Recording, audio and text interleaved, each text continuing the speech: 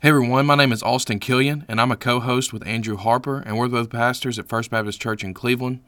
You are listening to a special episode called 5 Minute Fridays with Harrison. Harrison is an intern at FBC who loves church history and is called to missions. So we have invited him to join us every month, once a month, to look at the mission and history of the church from a gospel-centered point of view. We hope you enjoy.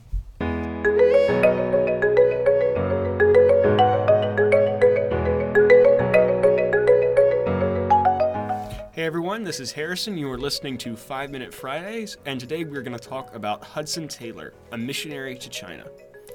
Taylor was born in England in 1832. He was converted at age 17 and became convinced that he should do missionary work in China. He began to train as a medical assistant.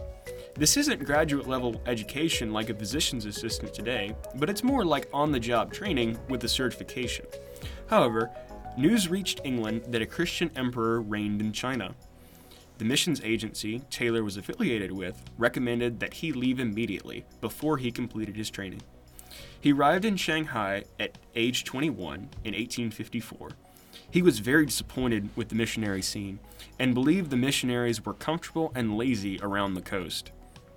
After about a year, he rode up the Yangtze River and preached at various settlements, and in many cases was the first Protestant missionary these people had ever heard.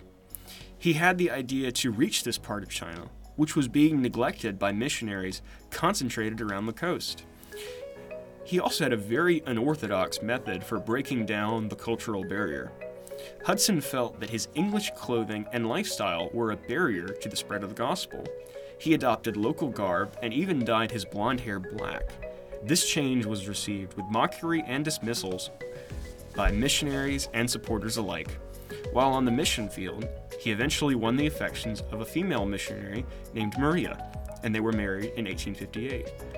In 1865, he founded the China Inland Mission, a network of missionaries to go deep into China.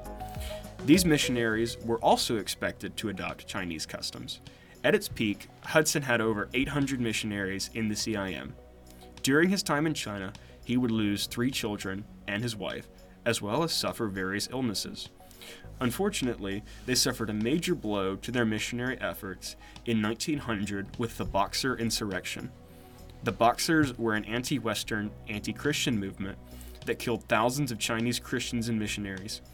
The China Inland Mission lost hundreds of missionaries, which hampered their mission, but they eventually recovered, and by 1934, they had nearly 1,400 members, despite the fact that Taylor passed away in 1905.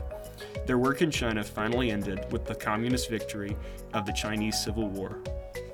They then shifted focus to the Far East in general, rather than China specifically. The main lessons to be learned from Taylor is with missionary strategy. One mistake that many missionaries and missionary sending agencies make is going to places that have already been reached with the gospel. In this particular case, missionary efforts in China were focused on the coast, which was much easier to get to and had much more infrastructure. No one was going deep into China where the gospel had never been preached. While everyone should hear the gospel, it doesn't make any sense to neglect those that have never heard it. The second lesson we can learn is with barriers to sharing the gospel. Taylor found the Chinese were often more interested in his Western clothing than his gospel message. To counter this, he adopted local clothing and customs. While it was very unconventional, it proved to be very effective.